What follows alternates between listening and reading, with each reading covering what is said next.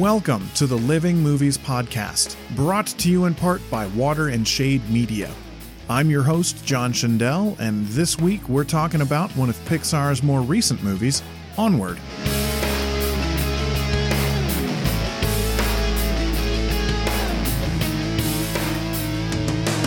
All right, so this week I'm joined by Jed Rao. Hi, that's me. And Jared Bateman. Hello. All right, so this week we're talking about the movie Onward, which was released right before the coronavirus struck in 2020. So it was actually released in theaters. And I think it was one of the last movies that was actually released that people went to go see. Yeah, I believe it was 1 or 2 weeks before lockdown started. Yeah, it was actually one of the first movies that Disney Pixar pushed to their online downloads platform because it was just not performing in theaters because theaters were just not open or not at capacity and people just weren't showing up anyway. I wonder if Disney has released any stats about their app since the coronavirus happened. I mean, I know Netflix will randomly release stuff. I didn't do any research on that, but I'd be curious to see how both Onward, and I know Mulan was also released, and I don't think that one did. Yeah, but that one was different. You actually had to pay for Mulan. Yeah. But Onward, they just kind of put up there. So I wonder. Yes. Yeah. I wonder what Disney's numbers looked like because of Onward. Yeah, and I really feel like it kind of got the short end of the stick just because there wasn't able to be all that much kind of advertising and hype about it because there was just so much other stuff that was just consuming. And definitely no word of mouth once it came out. No. Yeah, really. I mean, because there was no opportunity. No. Yeah. But yeah, so Jed, you saw this movie opening weekend, or I guess early. What were your thoughts coming out of the theater, if you remember? So for me, are we doing spoilers here? What are we doing? Yeah. I don't know if we got the rundown on that.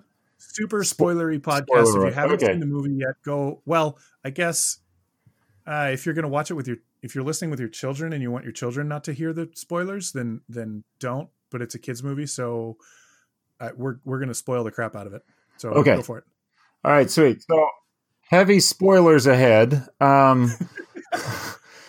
It was good for me. I loved it. I still loved it. I like I said in the pre-podcast talking. I just finished watching it again 5 minutes ago to remind myself, and I cried again. Part of the reason I loved it, though, is that this movie has a dead father, which I think seems to be that's a running theme in Disney and Pixar movies. You can't have a hero without a dead parent. It's almost a meme at this point. Yeah, kind of. If it's not, it probably should be. But so I also have a dead father, and it would be pretty awesome to have 24 hours with him as they talk about in the movie. The magic spell is going to bring him back for 24 hours. So that like just right away, as soon as that spell came out, I was like, blah! And so it got all the emotions going. And so I loved it. My kids, obviously they still have their father, but they very much loved it. They were crying too. I will say they were a little upset at the end of the movie when the younger brother doesn't get to hug dad. They were like, it's not fair. I was like, but that's not the lesson. It's really not. But they were thinking about it from their own point of view. And to be fair, so was I. Thinking I would love selfishly to have a day with my dad and to hug him and to talk about life with him too. But they were approaching it the same way. Like, oh, if my dad died, I would want to spend time with him. I don't know. It was a fun adventure. Honestly, there was a lot of stuff that was like, well, I can see where this is going. And I still cried. Like I knew the beats before they were going to hit. Even that opening weekend in the theater, like I knew the beats long before they were going to hit. And I saw them coming, and my younger sister was sitting 2 seats away, and we're looking at each other just like bawling our eyes out, and and we very much enjoyed it. So Well, and it's interesting to hear that the second time watching it, I mean, it's been a couple months, but the second time watching it, you still had those same emotional responses. Like, it wasn't just the first time. It was, and it wasn't just because it brought up memories from your past. It was because there's a true emotional beat to the movie. There absolutely is. I think there was more emotions for me, just because of my history, but my kids don't have that history, and they had those emotions. My Sure. wife doesn't have that history, and she had those emotions, and so there's definitely some emotion, some realness to the movie, even though it's the whole fantasy thing. But it hits a lot. So, the whole family love and finally realizing how much somebody in your family loves you, and what is it? Familiarity breeds contempt, and then realizing through the movie, oh, this guy's kind of awesome, and he's sacrificed for me. So yay family and stuff. Well, and that can be a hard lesson to learn. Yeah. as the characters in this movie found out. Jared, what were your thoughts when you finished watching it? Yeah, I mean, definitely. So we watched it all together as a family. Although, I mean, for the littlest one, that meant, lots of pretty colors for the first half, and then off to go, poke things. I thought you were going to say off to bed for the second half. No, we watched it early enough that it was still okay. up, but we definitely went into it knowing that, like, the reviews I'd heard about, and again, like, this movie just got like no press. So what little bit we'd heard just kind of seemed mixed. So we're like, we'll go into it, very open to kind of not really expecting it to be, a great hit like Up or something like that. That was just, going to blow you away. And so we were really very pleasantly surprised. And, we kind of came out of that. We're like, all right, where would we rank this movie in the sort of pantheon of Disney and Pixar animated films? We're like, you know what? Definitely the top half. Definitely felt like it was, I wouldn't say it was like the best Pixar movie. It's, maybe the best that's come out in the last 5 years or something, but it was definitely really good. And we really liked, one of the things that Pixar has this tendency to do in their movies is they just kind of flip something there at the end. And there's this little, we talk about spoilers. There's this little twist that's just like, you were expecting it to go this way, and then it's like an extra level of reveal. And I felt like they did a really good job of that at the very end of the movie, that took it from being, you're going along, you're like, oh, okay, they're going to have to learn to appreciate each other. And along the way, he's got that whole list of things he wants to do with his dad. And he's going to find out he did it with his dad anyway while they were on their adventure. Like the typical Disney kind of kids movie stuff. And then it just like goes an extra level further. And there's that whole flashback, and he sees his brother, and it's like, oh, that's the extra level of depth that, they actually went. And it wasn't just about like, oh, I'm going to learn to, appreciate the things you got or something like that. But this whole other level of emotional depth that it puts it at the very end, which was very, very Pixar-y of them. And just kind of like very well done, and took it from being just a very generic kids movie to actual life lessons and things that added so much depth to characters that otherwise were really pretty one-dimensional. Well, and that scene also adds depth to the older brother too, because as a viewer, you kind of realize that the older brother is kind of being a surrogate dad to a certain extent. But then, like, I don't know, because the whole movie is about the younger brother, and then it flips it right there. And in that moment, you go, oh, wait, this wasn't about the younger brother. It was about the older brother, helping his kid brother grow up. Yeah, it's very much kind of a Frodo Samwise kind of pairing. Yeah. Where the first, kind of not the titular character, but the focused character isn't actually the hero. Right. Yeah. And you kind of see that in best example, Lord of the Rings, where many people, I think J.R.R. Tolkien himself even said that really Samwise is the hero of that story, even though it really focuses on Frodo being the chosen one and all that. And so in this story Onward, you have, I think his name's Ian whatever, Tom Holland. He's the chosen one. Spider-Man. He's the chosen one. But Star-Lord really saves the the hero day of the story. Star-Lord saves the day. Thank you, John. Yep, Star-Lord saves Spider-Man. Sorry, it's a fun little off-topic beat, but Spider-Man and Star-Lord are brothers, and they lost their dad, and that's also true. And it's honestly I'm definitely an Avengers and Marvel Cinematic Universe fan, and as soon as they come on the screen, like I don't even have to. Usually, I don't recognize actors when it's just their voice. I'm just like, oh, there's a voice on the screen, and they're being a cartoon. But as soon as they come on the screen, I'm like, in the movie theater, I went, that's Spider-Man, that's Star-Lord. What the heck? That's funny. That's funny. Sorry, Jared, not to derail your totally derailed insightful conversation.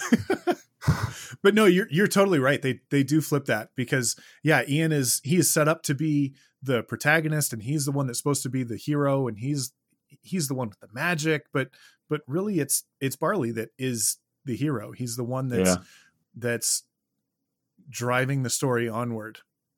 Forward, I guess I'll say, to not make a terrible pun. No, come on. Go with the puns, man. Roll credits. Right? Well, I will say that was one of my favorite scenes is when they're being chased by the biker gang, which whoever came up with the idea of the fairy biker gang, they're my hero, because that was amazing. But, they're chasing Barley and Ian, and Ian gets in the van, he buckles himself up, he's like, go! And Len looks over, and there's tiny Barley, trying to reach up for the steering wheel. I can't get it. And then Ian gets in the car, gets it started up, and tiny Barley goes, and put it in O for Onward. And then they show you the little gear. Because he doesn't have a D for drive. He put a sticker. It's not even a sticker. You're right. It's tape. It's like duct tape or something with a magic marker O. Paper. Yeah, it's great. Like he took a sticky note or something and just kind of put it up there. I loved it. It made Barley's character that much more real because he totally wants to be in this fantasy world, which I can relate to that. And that's what's funny throughout the movie too, is at first you think it is just a fantasy world because the older brother plays the Pixar version of Dungeons and Dragons. Was it Quests of Yore? There you go. I'm going to call it D&D because it's a lot easier to say.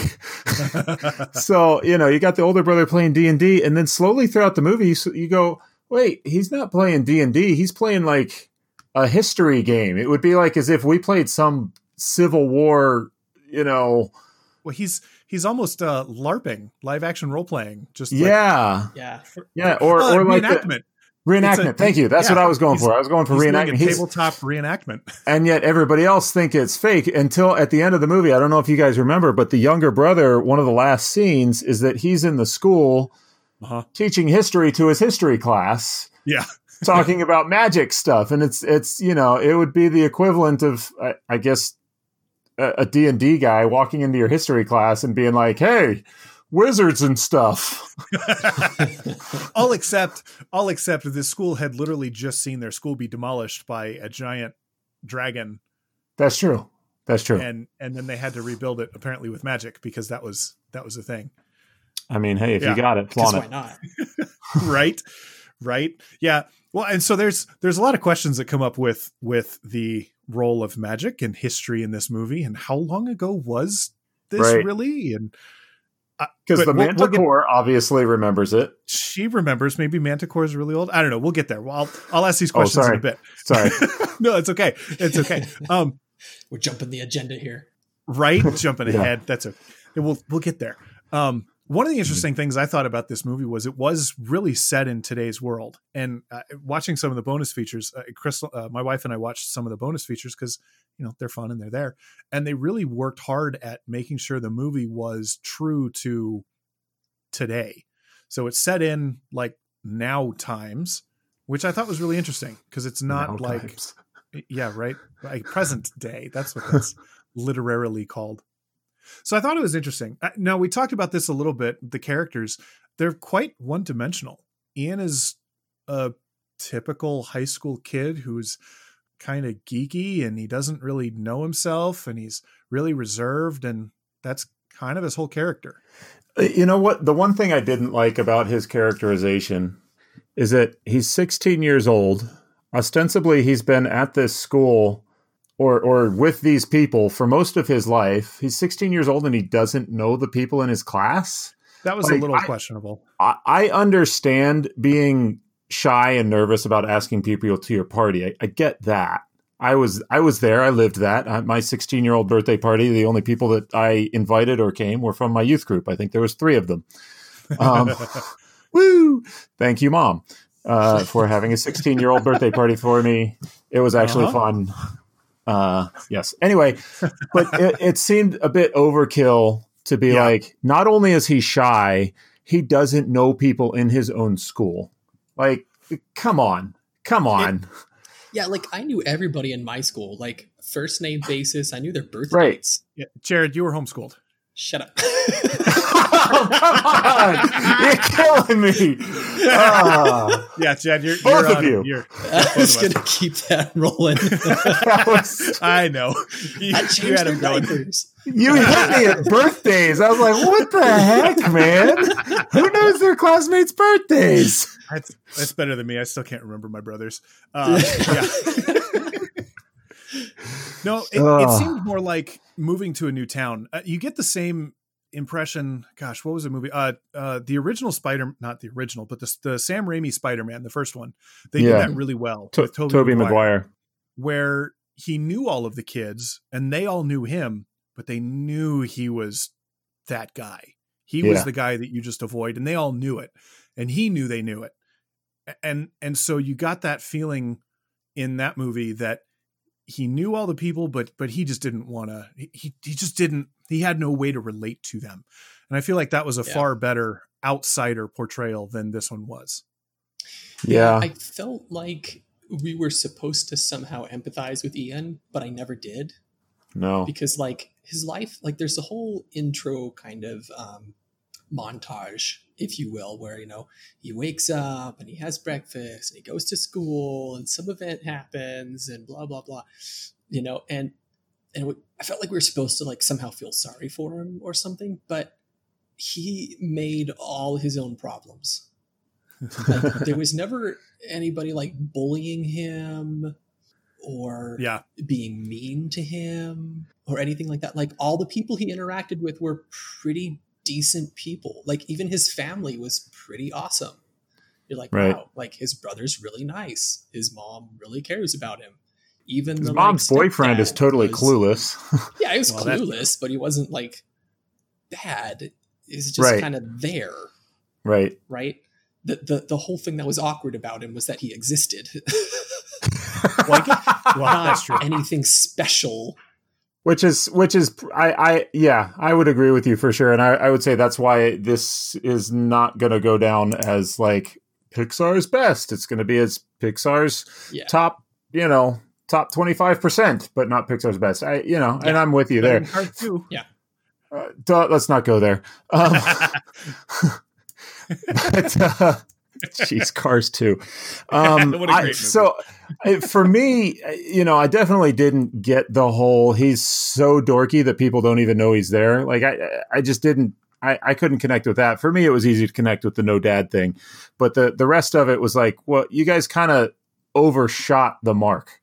Like you wanted to make him dorky and lovable, but you overshot the mark. Well, and I think one of the reasons they might have done that is they were telegraphing it because of children. And they wanted to really make sure that kids get the point that this kid feels like he's an outsider, so that kids who also feel like outsiders are going to be like, oh man, that's like me. I'm an outsider too. That's fair. Kids movie. Yeah, it is a kids movie. So that is one thing I'll say on the flip side of that is, yes, they overdid it, but sometimes kids need to be smacked in the face with these things before they really truly get it. So that's fair. If this one was an adult movie, I would rip him to shreds for that. But I'll give him at least a subtle pass on that, because you don't want the kid to be in a terrible family, because then you're I don't know, you're ostracizing children who are actually have a halfway decent family, Right. but still feel like they're not a part of things. Except I feel like Disney does that all the time anyway. I mean, look at like Cinderella. Give them terrible families or halfway decent families? Terrible. Yeah. Yeah, like there's something dysfunctional, right? So I don't know. Maybe that's the cultural shift. Although, to be fair, Cinderella's like 60 years old. Well, that's true. I know. Sorry. Yeah. You hit me with the homeschooling thing. I had to hit you with something. Yeah. And you probably watched, Jed, you probably watched Cinderella when it was in theaters. I know. You know what?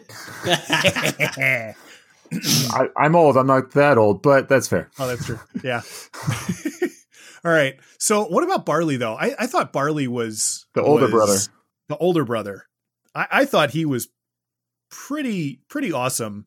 He was, and this was something that Emily and I, so we were talking about this movie as we're watching it, my wife and I. And we kind of stop, I don't know, halfway through to go get pizza or something like that. And we're just kind of commenting on, yeah, it really seems like Barley's perfect. Like he doesn't really have any significant character flaws. Like they portrayed that his character flaw was he's a loser or something like that. But that wasn't something that was really well portrayed. They didn't drive it home the way they drove home the younger brother stuff. Yeah. They do have some offhand comments. The mother says, this is the longest gap year ever. World's longest Which gap year. kids don't have a clue what that means. Nope. But parents were going, oh, he's loafing at home. He's just kind of loafing around doing this D&D thing, living in mom's basement. Because when she opens the door to his room, it's a door under the stairs. So he really is living in mom's basement. Oh, I didn't notice that. That's funny. That's so he's. Detail. I was just doing the math on how old he was and figuring he was about 19. So I'm kind of like, you can't be that much of a loser at 19. Yeah, I figured either 19 or 20. Because if it's an extended gap year, to me, he might be 20. True. Yeah. Well, he also built his van, right? Which I guess you could do that in high school. But he did build his van and he had it for a minute. So right, which all kind of counts to him being like a pretty cool dude, right? He's not completely lazy. Like he's obviously doing something with his life. It's just not what the culture. But he's also overweight nerd. Right. Living in mom's basement. Living in mom's basement. Yeah. Which is a cultural stereotype. So it so is. And we all know that guy or knew that guy who was that way. And in high school, he was the total nerd and no one liked him. Now you get to college and you're like, oh yeah, everybody's like that.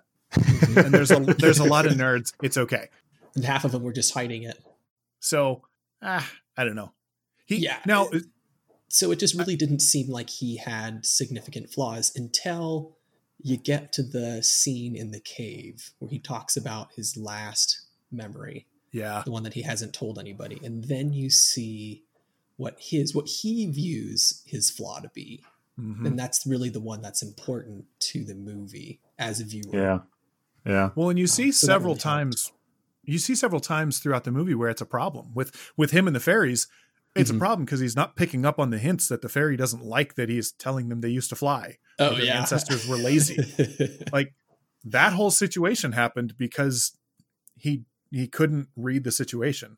That's true.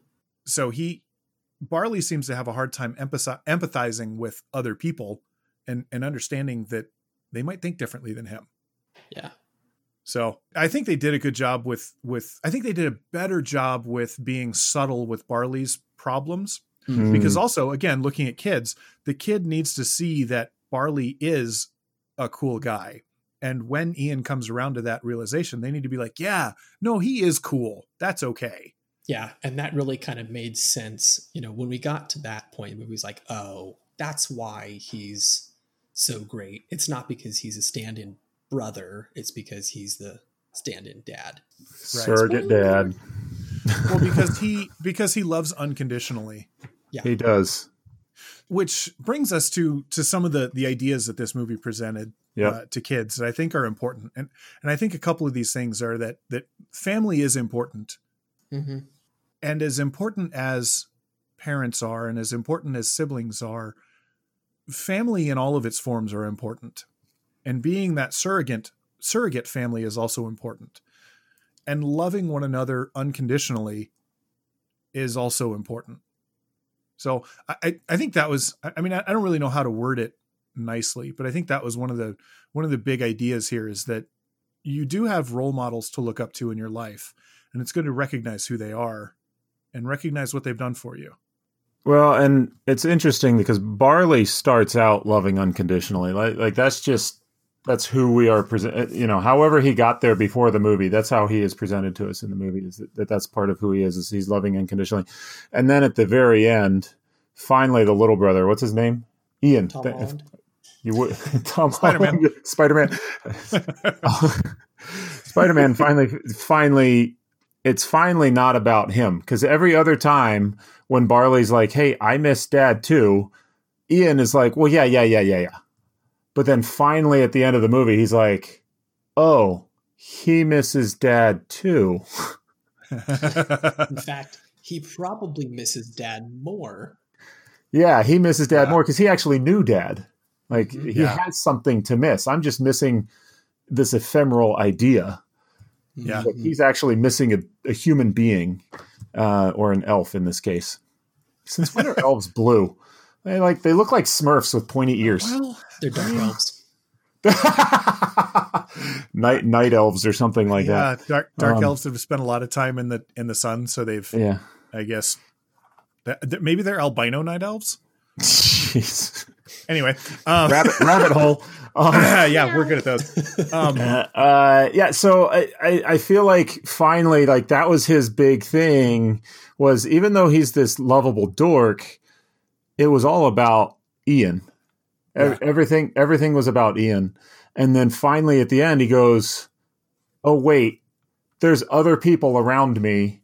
And this one in particular has loved me since the time I was born." Yeah. And has helped me along the way. I'm going to give it all for this guy. Yeah.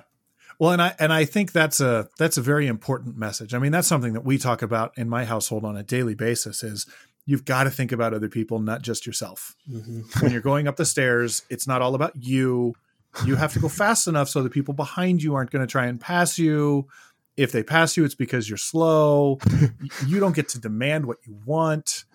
And it's just it's a constant conversation. So I think that's as poignant a moment in the movie as there is. And truly it's in the epic finale. And that is the final moment of realization for Ian, is that, I do need to think about what other people think, which is a hard thing for a kid to learn. It's a hard thing for adults to learn. I'm going to point at myself when I say that. Well, that is true. There's a lot of issues in this world right now that revolve around people not thinking about other people. What? There's no issues in the world right now, John. That is true. As There's we're in no issues. Day 20 something of election 2020. Day 20 something. Yep. I don't even know how many days it's been. It's It's been enough.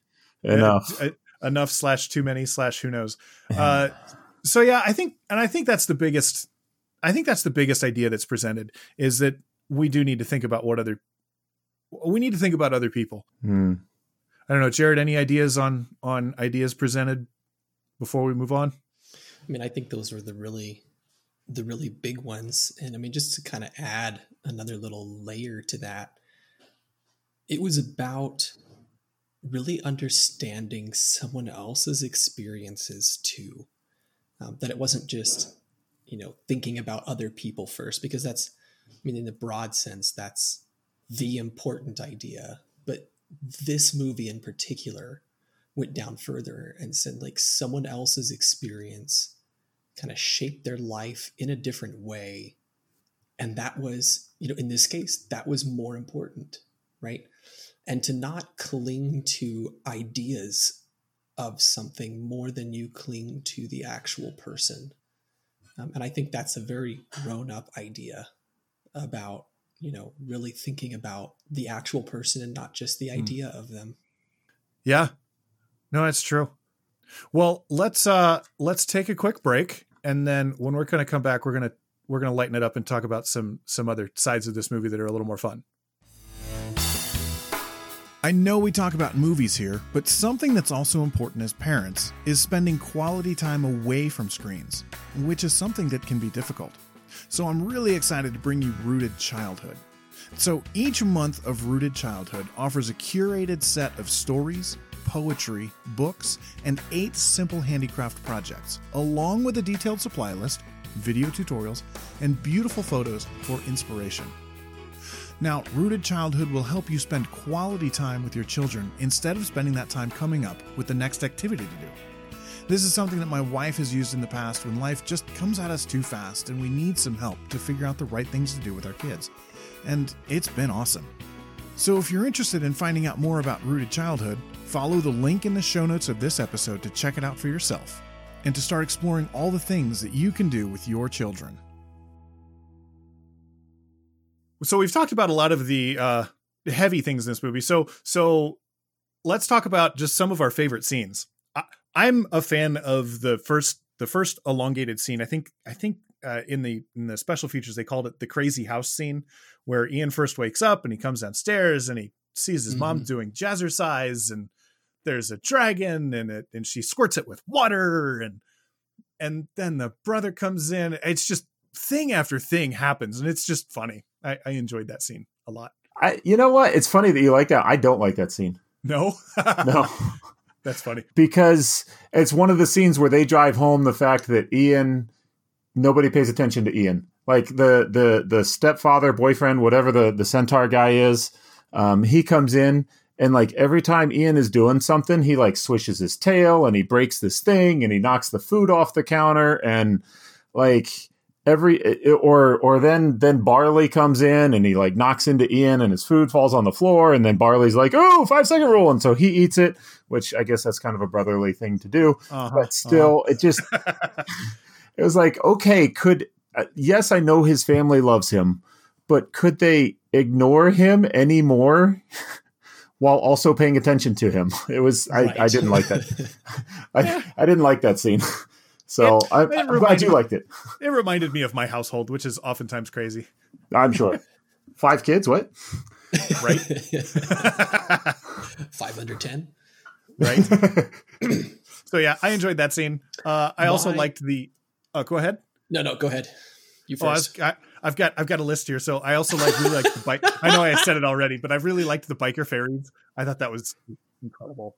And You would. Oh, they were wonderful. Yes, I do ride a motorcycle, and it's great. And I totally was pretty loved hilarious. them. And then I loved their redemption at the end when they're flying and they run into Mom's car and cause the accident. And they're like, "You were in my flight path!" And then they jump up and fly away. Even though they just had the argument about the fact that they can't fly. Yeah, exactly. Here they go flying. Yeah. Which gives Corey the she's not a griffin, she's a manticore, which gives her the impetus to fly. And when they do fly earlier in the movie, when there's the car accident or the motorcycle accident, and they fall off their motorcycle and they're like all about to die on the road and they float, and they're like, "Whoa!" It's totally, what do you call it when you show things ahead of time in a movie? Foreshadowing. That's the one. Foreshadowing. It was totally foreshadowing. They did some good foreshadowing in this movie. Yeah, so there you go. There's so much of it. Oh yeah, it was great. Let's see. The death of Gingerveer. I loved that. Favorite scene. That was the best. When he puts the Rise of the Valkyrie tape in the tape machine, and it plays epic music, and then the wheel pops and it sounds like a galloping horse. Yes. Yep. Oh my gosh. And then it gets crushed by all the rocks. And yeah, that was sad. I probably cried the most in that scene. Because at that point in the movie, Guinevere was a character in and of itself. Oh yes. And it even like it whinnies as it goes through the air. It goes me, and then hits the rock, and you're like, "No, Guinevere." I'm crying for a van that's not even a van from Cars. Yes. Yeah, that was. I get emotional about people losing their cars. I've spent a lot of time working on cars, so I get it.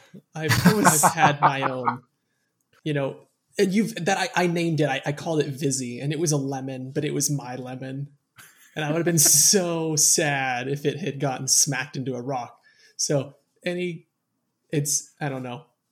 special place in my heart for scenes in movies where cars get sacrificed. Where cars bite it. I know my wife will cry in movies when there's a baby, and I'll cry when there's a car that gets crushed. So to each their own. Yep. Oh man, that's awesome. Nice. And let's see. And then what? The last one I really liked was the dragon. Specifically, the fact that when it roared, it was the school bell. I love. Was it? I didn't even notice that. I didn't pick that up. Yeah, when the dragon roars, the school bell also goes off. That's great.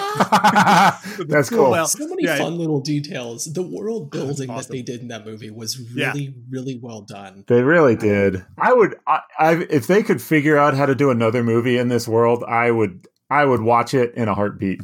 Right? I loved this world. No, I was just going to say the last thing about the dragon is Mom running up the side of it. I am a warrior, and she's doing her little jazzercise. Yes, she is. Back and forth. Yes! More foreshadowing. That was great. Those are my favorite favorite scenes in the movie. Those are the ones that I love. Funniest scene though is at the very end when the stepdad takes off his helmet and runs to work. Oh yeah! Oh, I laughed just now when I finished watching it, and he Fabios his hair. I was born to run. So unexpected and so the worst. Oh my! The worst part of that though. Have you ever smacked your own butt when you go for a run? Because he does. He does. He smacks his own butt just like you'd smack the butt of a horse. Oh, that's awesome. So he does. So next time I go for a run, I got to smack my butt and Winnie, because I think he did that too. I think he probably did. Yes, you're right. I'm right there with you, Jared. I laughed so hard when he did that, and he Fabios his hair and just that was great. You know what? Worth the CPU hours to render all that hair. Oh man, yes. That will be timeless. Spend as much time on that as any of the explosion scenes, the final fight. That's right. Just get that hair right, and it was worth it. Yeah, I didn't even think about that, but yeah, some computer guy definitely spent time. How are we going to Fabio the cop's hair? Of computers running. Yeah. Hair is really hard to render, man. That's hard stuff. I've heard that. But it kind of brings up another point, which is that I was really worried that the stepdad was going to become the villain in this movie, which is kind of a typical Disney thing. That's fair. And I was pleasantly pleased that he wasn't. Even when he's chasing the boys, it's really not that he's like trying to, thwart them or something like that. It's that he's worried about them and he's trying to help out his girlfriend/wife. Yeah, he's bumbling, but it's genuine concern. Mm-hmm. Right. And at the very end, things are resolved. And, they put up with him and, he's part of the family. And he really isn't like that integral to the plot. He's really a side character, just like the Manticore. It was really not necessary to the plot, but it did add something to have him there at the end. I mean, obviously the hair added so much. But I was really pleasantly pleased with how that kind of turned out. Yeah, he was a good addition. And I truly agree with what you're saying. It was fun seeing him be the pursuit, the bad guy that, ultimately led to Guinevere's demise, but he wasn't out there to just be mean to the boys. He was just trying to help. He wasn't Snow White's evil stepmother. Right, exactly. Yeah. He was an obstacle, but he wasn't a villain. Yeah. That's a good way to put it. All right, Jed, any favorite scenes? Oh gosh. You can rattle off a couple. It's okay. I just did. I mean, the Fabio horse scene is definitely for me one of the funniest. Honestly, my favorite scene, just because it just struck home for me and I was bawling, was when Barley. Thank you. Like what a horse eats. Okay, that's not creepy at all, given that his stepdad is a half horse. I mean, barley, it's an oat. I know that. Anyway, when Barley gets to hug his dad, that's it's not going to matter how many times I watch this movie. It's going to strike a nerve for me. But that's a personal nerve for me. I know that's not like that's not everybody. So well, but a lot of people share where you're at, I'm assuming. Probably. So yeah, that was pretty awesome. That was, because it didn't take anything to put myself in his shoes, Mm-hmm. and wish that I could be there. So yeah, that was the best scene. I don't know, funniest. It was all. I like most of it.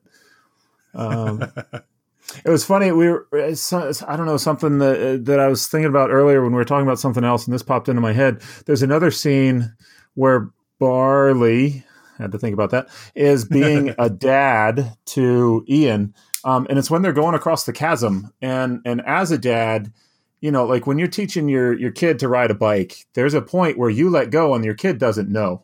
Uh-huh. And even as a dad, when you're like, well, he might fall down, but I have to let go at some point, and I'm not going to tell him, and I'm still over here biting my nails because he's about to run into that tree over there, and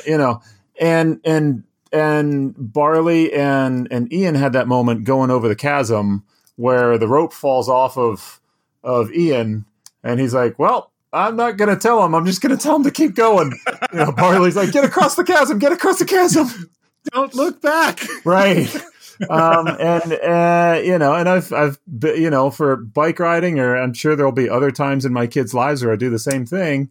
I'm told that when you drop your kid off at college or at stay away camp for the first time, you have those moments of, you're trying to show your kid how positive you are, but inside you're just like,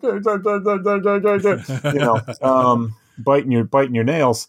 And there was just that moment, and I appreciated that. I liked it, although it was definitely as Indiana Jones moment. And as soon as they hit the chasm, and he's like, "You have to make an invisible bridge," I was like, "Indiana Jones, okay, here he goes." I hadn't even thought about that. That's funny. And actually, I think that's one reason why this movie didn't get as good of reviews as a lot of Pixar movies. There's a lot of beats in the movie that match up to other adventure movies, and that's definitely one of them. Yeah, it's a problem of making an adventure movie, but I don't mind. I enjoy seeing these things over and over again. I also really like that Barley eats their boat. Yes. They're in the underground cavern, and they've made their Cheeto into a speedboat, and Barley's eating it. It's not that funny, but it amused me. I'm like, oh, of course he's eating the boat, because he's a cheese puff guy, and they're riding on a cheese puff.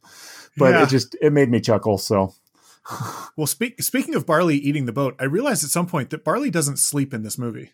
Okay, when they start the quest, I don't think anybody sleeps in the movie. Ian and Dad sleep. Ian and Dad sleep in the back of the van while Barley is driving off road. Oh, Barley doesn't sleep though. Huh? Just random tidbit I noticed. I mean, I guess that's kind of like when you're a parent and you drive through the night to get to Yellowstone, and your kids wake up in Yellowstone, but they went to sleep in Nebraska. I remember being that kid. It was great. I loved road trips then. I mean, I still love road trips now because I get to drive and it's fun. But, as a kid, it was great. You get in the car and go to sleep and you wake up and you're there. It was great. And you don't understand why Dad is grumpy the next day. Right? Oh, I've learned that why too. Why are his eyes extra baggy and red? Yeah. Why does his breath smell funny? Yeah, that's right. Oh, man. From all cheese puff breath. Flaming hot Cheetos. Oh, Funyuns are bad. All right, so let's see. Let's talk about some nitpicking here. So curses. How do curses work in this world? Oh, who knows? Because Barley climbs to the top of the thing and he pulls out the gem. What had happened if they had just demolished that monument thing? Would they have set off the curse? No, he pulled it out. He had to put the magic thing in the thing, didn't he? Didn't he have a different totem, and he had to put the totem in? The gem have just been buried underneath the parking lot or something? Yeah, that's what I feel like. I feel like it would have magically buried itself in the rubble or something. So it needed that special totem to be put in that special slot perfectly. The question of how do curses work is kind of like in cars. How did cars become cars? Because people make cars. So, but now they're sentient. So where are the people? When a daddy car and a mom. I've always been curious about that too. But with a trunk. Well, there's questions. There's that question also. Well, that's true. I was talking to my wife about this. All right, so mom and dad are clearly elves. Yeah. And so Ian and Barley are elves. Yeah. Mom is now with a centaur. What does that make? Would there be future centaur babies? We were talking about that centaur too. elf babies? Like, but there are no other post menopause. Well, that's nice, but not everybody is. Yeah. And you don't see any other cross species. I mean, yes, a centaur is a horse person, but there's no people. Think about Lady and the Tramp. That's a tramp dog and a cocker spaniel. And what kind of babies do they have? They have two of even both. Split. They have an even split. So, if she has babies with centaur guy, she's going to have the Piaget square gets a little weird. He's going to have a horse. I guess it's easy to tell what the sex is on the ultrasound is, well, it has 4 legs. It's a boy. It's a boy. All right. Well, I guess we answered that question. There's any of these movies. How are the toys talking in Toy Story? This doesn't make sense. Well, how does that work? They're toys. It's understandable. All right. So next question is how long ago did people forget about magic? We touched on it a little bit earlier. So Corey Manticore, first name which I think that might be my favorite moment of the movie is when the police officer is starting to investigate her. He's like, "What's your name?" Manticore, first name Like I don't... And yet her nickname is Corey. Who goes by a nickname that's off their last name? John, that would be like calling you Deli. Like, well, hey Deli, come here. Batman. I've been called Shindali Lama before. Well, that makes sense though. I mean, you just have to drop a letter. Yeah, I guess. I don't know. I just Schneebly for a while. Weird. That was fun. Yep, Schneebly. Yeah. I think you told me about that one time. Yeah, that's a good one. But anyway, yeah, you're right. How long has magic been gone? I think manticores don't age. That's what I'm going with. I could go with that. That's what I would think. That she's just been around forever. Because she's the quest there's giver. There's only one. That's the implication. Right. There's one manticore, so it's some kind of. Because she's a lion, scorpion, something else. I don't remember. Lion, scorpion, bat. I don't remember what a manticore is. There's too many parts. I think lion, scorpion, bat. She makes fun of it too. She's like, she has a comment about that. Well, it's when they're in the pawn shop and that's right. I think anyway, it's one or the other. I think she doesn't age because she's the quest giver. Okay, I think other people do, and they just didn't drive it home that she is either long lived or ageless, one of the two. Okay, that's what I think. All right, so manticores are ageless. Curses only happen when something very specific happens. Apparently, turn the knob in the thing, pull out the diamond, and there comes a dragon. Right, or else those things will ultimately be in there. Yeah. Jared, did you have any? I mean, the whole magic thing was just interesting. I mean, the whole reason that's given why magic doesn't exist anymore is because technology is easier to use. It's so difficult to get magic to work right. It takes real skill and talent. You really have to learn how to do it. Whereas, technology can be shared by everyone. So that's why technology, surpassed magic. But in the course of 24 hours, Ian learns like 4 of the most difficult spells from someone who's not even like a real wizard. He's having a mountaintop moment. The next couple days are going to be rough. Yeah, I guess. I don't know.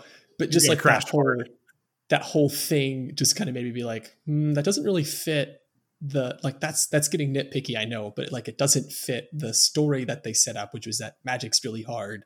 But then he just has to like believe in himself and do what his brother says, and all of a sudden he can do all the spells. And the way that you talked about it just now, it almost sets it up as a corollary. Is that the right word? I'm going to go with corollary to the modern day where people are like, we have technology, we don't need faith anymore.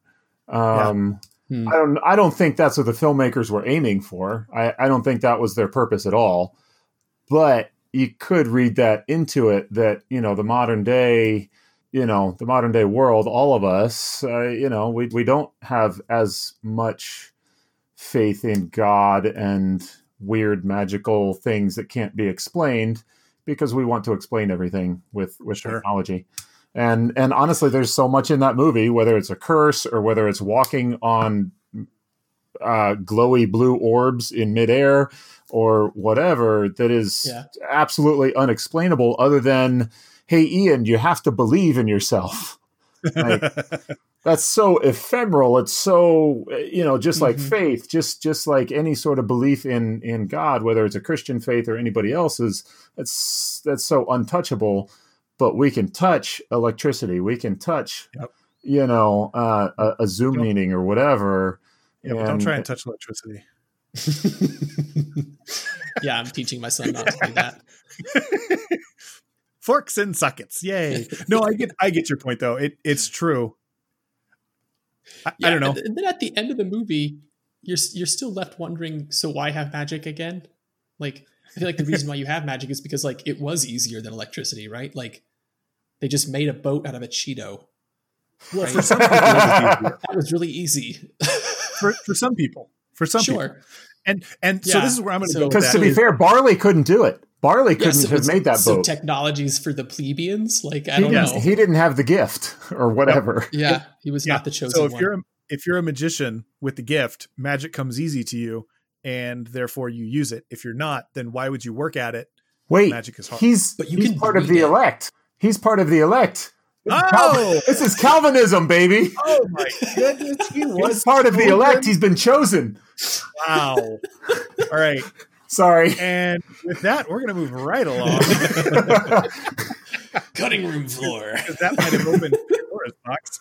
So anyway, let's see. So we've now talked about two movies here. We talked about we did talk about Toy Story. We talked about Toy Story and we talked about Onward.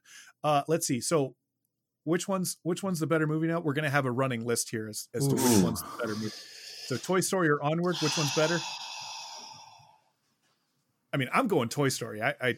Toy Story is still one of my favorite movies almost of all time. So Toy Story is still better in my opinion than Onward. But your opinions? Different. I feel like it's gimmicky, but I feel like the kind of like the ending in Onward and the kind of overall lessons that it had were better than Toy Story. But okay, as far as like the individual components and scenes, I want to say Toy Story was better as far as acting and pacing and the kind of originality of the scenes. And I would say the main characters are not as one-dimensional. Yeah. In Toy Story. Yeah. Definitely. I agree with Jared. I think as far as the final outcome and lessons learned, I'll go with Onward. As far as giving of yourself and, ultimate sacrifice and all that. I would hit Onward, and just for me personally, I'd go with Onward. But that's because of my own personal history. But as far as acting, as far as movie beats, I think Toy Story is probably better. Well, maybe we need to have two lists. We need to have fun movies to watch and impactful movies to watch. Yeah. I think you might be outvoted here, John, because it sounds like I'm missing outvoted. Parents. All right, so Onward it is. Onward. Oh, you didn't say anything about that, Jared. You too, huh? Yeah. I didn't realize this that. was really an interesting movie to watch in a different perspective. I think in a way, kind of watching it, I was watching it as both Ian and as Barley. So are you the older sibling? Yeah. So okay. My mom died just a couple years ago, shortly before I got married. Is that actually while I was still dating and trying to get engaged to John's sister-in-law. My sister-in-law, not my sister. Yes. John, you didn't tell me about her. Well, I apparently didn't know about her. So, just to clarify, I mean, yeah. It's your older sister. Sorry. But anyway, and so my son has never met my mother. Yeah. And so that's something that I miss. And so we've got pictures of her in our house, and I tell him about her. And so it's something that, I think there's that kind of sour bitterness. But having watched this movie, I realized, like, you know what? My wishing he could meet her is really more about me than it is about him or her. And so it's not that important. It's really okay. And I got to say my goodbyes, and I see her in my dreams. So I'm not missing it like I think I am. And so it's going to be okay. And he's got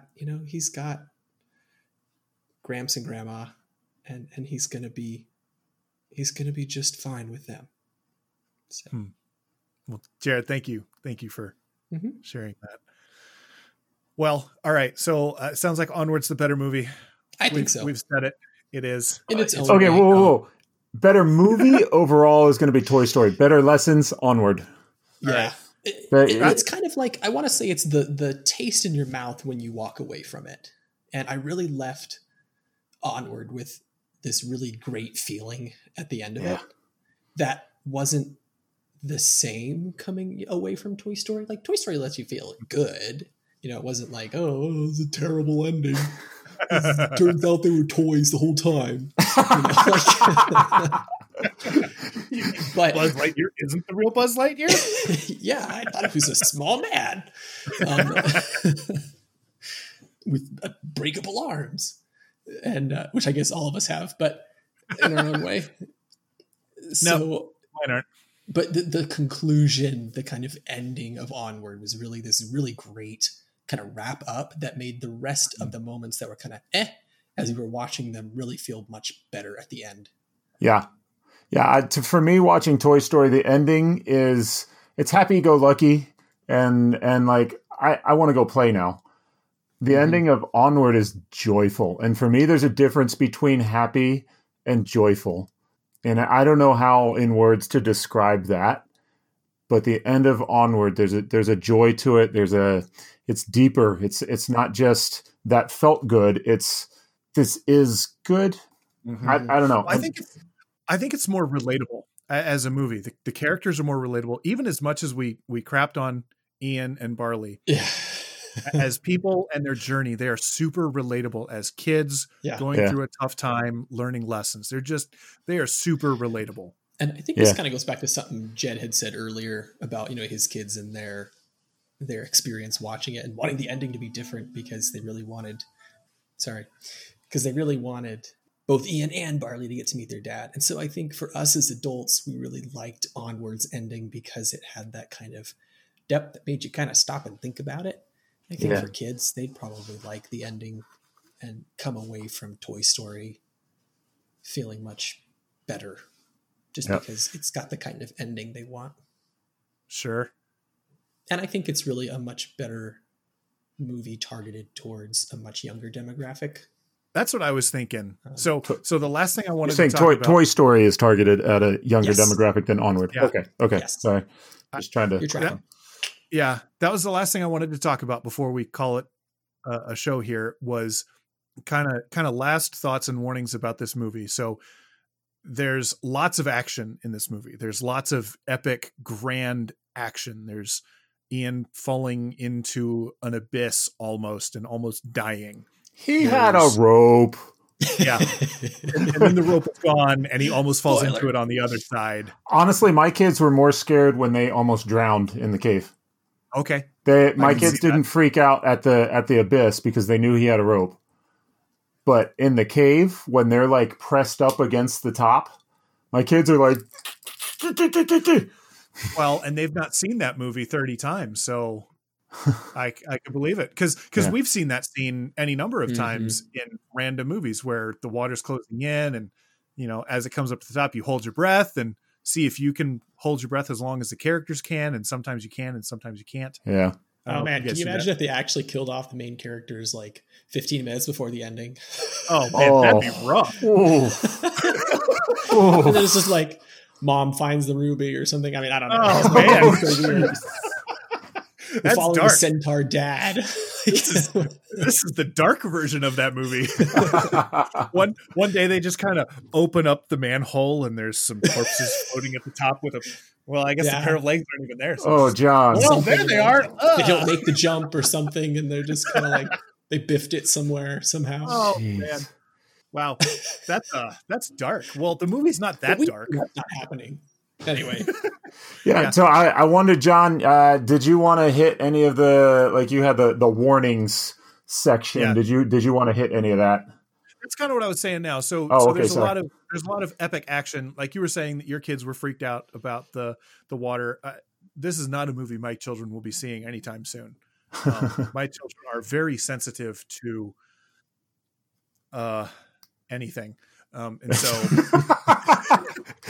so this movie is definitely beyond them. To be fair, my kids cry at every season ending for Ninjago, and we're on like season 5 right now of Ninjago. And at the end of every season, they're like, "That one's gonna die." I'm like, "Dude, haven't you figured this out yet? He's not gonna die. They're gonna bring him back. He's a robot." He's a robot. He's Lego. Yeah, or whatever. And they're like, "Ah." So I'm not, sorry, I wasn't trying to compete. I just realized that I'm like trying to like measure my kids' emotions are as good as your kids' emotions.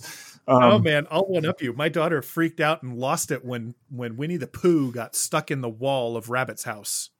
Okay, yeah, you beat me. Winner, chicken dinner. Yeah, she lost it then. So therefore, we're not watching Onward with the kids for a while.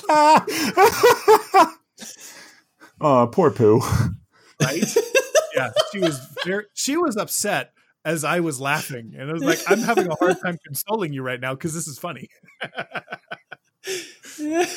Oh, that's terrible. I would be rolling. Yeah, it was funny. All right, so action. There's a lot of action. Nobody likes Pooh getting stuck in a wall. No, it's terrible, horrible, terrible bad. Anyway, you would know. You have a 10-month-old. That's true. Hey, we started out with potty humor. We're going to wrap it up with potty humor too, baby.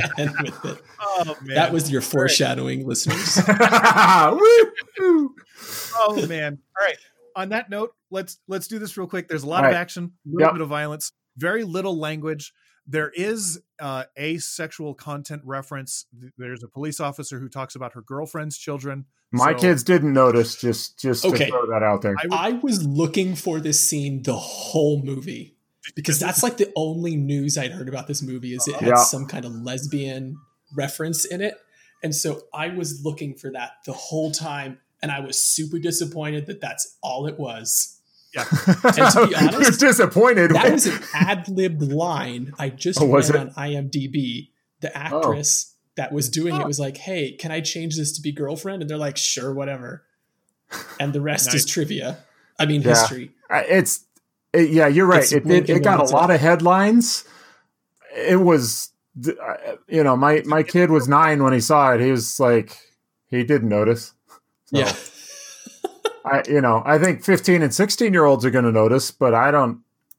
But yeah, at that I don't know that anybody else is. If that's a worry for people, then it can be a worry for you. But it didn't hurt us. So it's there, just something to know. Yep. And then let's see. Yeah, right. Last time I checked, there is. Why are you checking, John? Well. There are some substances in this movie. We're just going to move right along. So at the end of the movie, the fairies are drinking beer. So that's a thing. But they're drinking beer in a tavern. They are. Or a restaurant or whatever. They kept calling it a tavern. I would call it a restaurant because there's kids having birthdays there. It was like a Chuck E. Cheese. I'm not British or Irish, so I don't know if in countries that have quote-unquote taverns, if they take their kids to the tavern to have a birthday, but to me it was a restaurant. It was a restaurant that also had a bar and a dartboard. So you're anyway, right. That is okay. That's fair, right? So the fairies are drinking as if it's a bar. Maybe they just started their drinking early, and the kids are going to go home at some point, and then it turned from restaurant. What I noticed about that is that those tankards that they're drinking from are bigger than them. Yes, like. It would be like me drinking from a keg. Yep. Like just carrying it around. And carrying it around. Yes. Yes. Carrying the keg around. But it was literally, what was it, 2 seconds of them flying around with a beer mug? Yeah. And the only reason we notice is because we're adults. I don't know that kids are going to look at that unless they have parents that walk around with, cold, frosty mugs of beer in their house. I don't But think at that I just point, drink from a can. well, at I'm that just point, kidding. they're just going to notice. Oh, they're drinking like Dad does. Not a big deal. Yeah. So again, just the thing I noticed. That's what my You've kids been would warned. probably. that's what my kids would notice too. If they had noticed, they'd have been like, "Oh, they're yeah." So Yep. yeah. So yeah. Any last thoughts from either of you guys about this movie? I mean, we've talked about this ad nauseum at length now. So we've hit it. Yeah, I think this is really very, I think you really brought up whatever the kind of possibly questionable or really mature stuff was. It was pretty tame. Pretty tame. I think there might possibly be partial centaur nudity, but I have to go back and check. Depends on how you define it. Yeah. Well, he doesn't have pants on his horse parts. He doesn't have pants, and he has a shirt on his man see part. his forelocks. You can. Well, the fawns don't wear pants either, so that's a thing. Oh, that's true. Yeah. That's true. The There's fawns two don't. female fawns. But the elves are all fully clothed. The elves are all fully clothed. So here's a question: how does Barley tuck in his shirt? What do you mean? His shirt is tucked into his pants. Not Barley. You mean the centaur? Centaur police officer guy that we don't know his name. Yeah, whatever his name is. Colt McCoy. Colt. Yes, Officer Colt. Colt something. Yeah, I noticed that too. Like I was watching it tonight when I watched it, and I was like, he has a belt and he has a shirt, but the shirt is going into the belt and not out the other side. Is the belt just a part of the gosh, shirt? I'm gonna have to look at this. Yeah, it's a little. Yeah, I don't know how that works physically. And I don't think we see any other centaurs in the movie, so we don't get to. I think this world still has hidden magic. I think there's still hidden magic in this world that they just don't talk about. I think there's in the factory for centaur police officer shirts. Like there's some sort of magic that when he tucks that shirt in, it doesn't show up on the other side of the belt. Maybe it's flesh-colored pants that are really tight. Oh, there you go. All right, That's what I'm going with. Okay. Horse pants. Also, horse how tights. The heck does he fit in his car? Oh, that was hilarious though. When he gets out, every time he gets out, he's like. I think in this movie he might be my favorite character. To be perfectly honest, he's great. It was pretty funny. It's either him or Manticore. All right, Manticore. First name the. Don't forget. Okay, you asked for final thoughts. My final thoughts is this is probably I would say this is definitely one of my top 5 Pixar movies for sure. Ooh. Nice. And honestly, I couldn't name all 20 Pixar movies. So to be fair, and I haven't seen Toy Story 4 or The Dinosaur. Good Dinosaur. I haven't seen either of those, but I would put this in top 5 easily. All right. Well, there you go. I don't rank it as highly as you guys, but that's okay. I'm glad you guys do. So thank you all for listening to our show. Thanks, Jed and Jared, for joining me as we talked about this awesome movie. If you enjoyed what you heard, please tell someone else about us in this. If it's still COVID time when this is released and you're listening, then I guess mention us on your social medias or something. If you want to get in touch with us, you can on the Twitter. But if it's not COVID time, don't mention us. Is that what you I guess I didn't say that. If it's not COVID time, then tell it's a plug. other people about us. All right, sweet. Yeah. Use like your words, I guess, or your social media words. That okay. Now I see what you're doing there. Right. Socially distanced. Yes. So I guess since it's still COVID, you could socially distance and yell at people about us, but that might not go over very well. Well, you never know. You never know. Okay, sorry. I rudely interrupted your outgoing words. Outro. Well, we're at Living Movies Pod on Twitter. I'm sure we have an email, but I don't know it yet, so we'll figure that out too. And you can like us on iTunes, write a review, and let us know what you think. Also, let us know if you have any other movies that you'd like us to review, whether they're children's movies or even adult movies that are good for children or something like that. There's a whole list of those that are good for older children, but mine aren't there yet. So maybe in like 12 years we'll get there. When they don't cry at poo. They don't cry at poo. Jared. I mean, I do all right. sometimes. And with that, put it in O for Onward. Yep, an O for Onward. Thanks, everybody.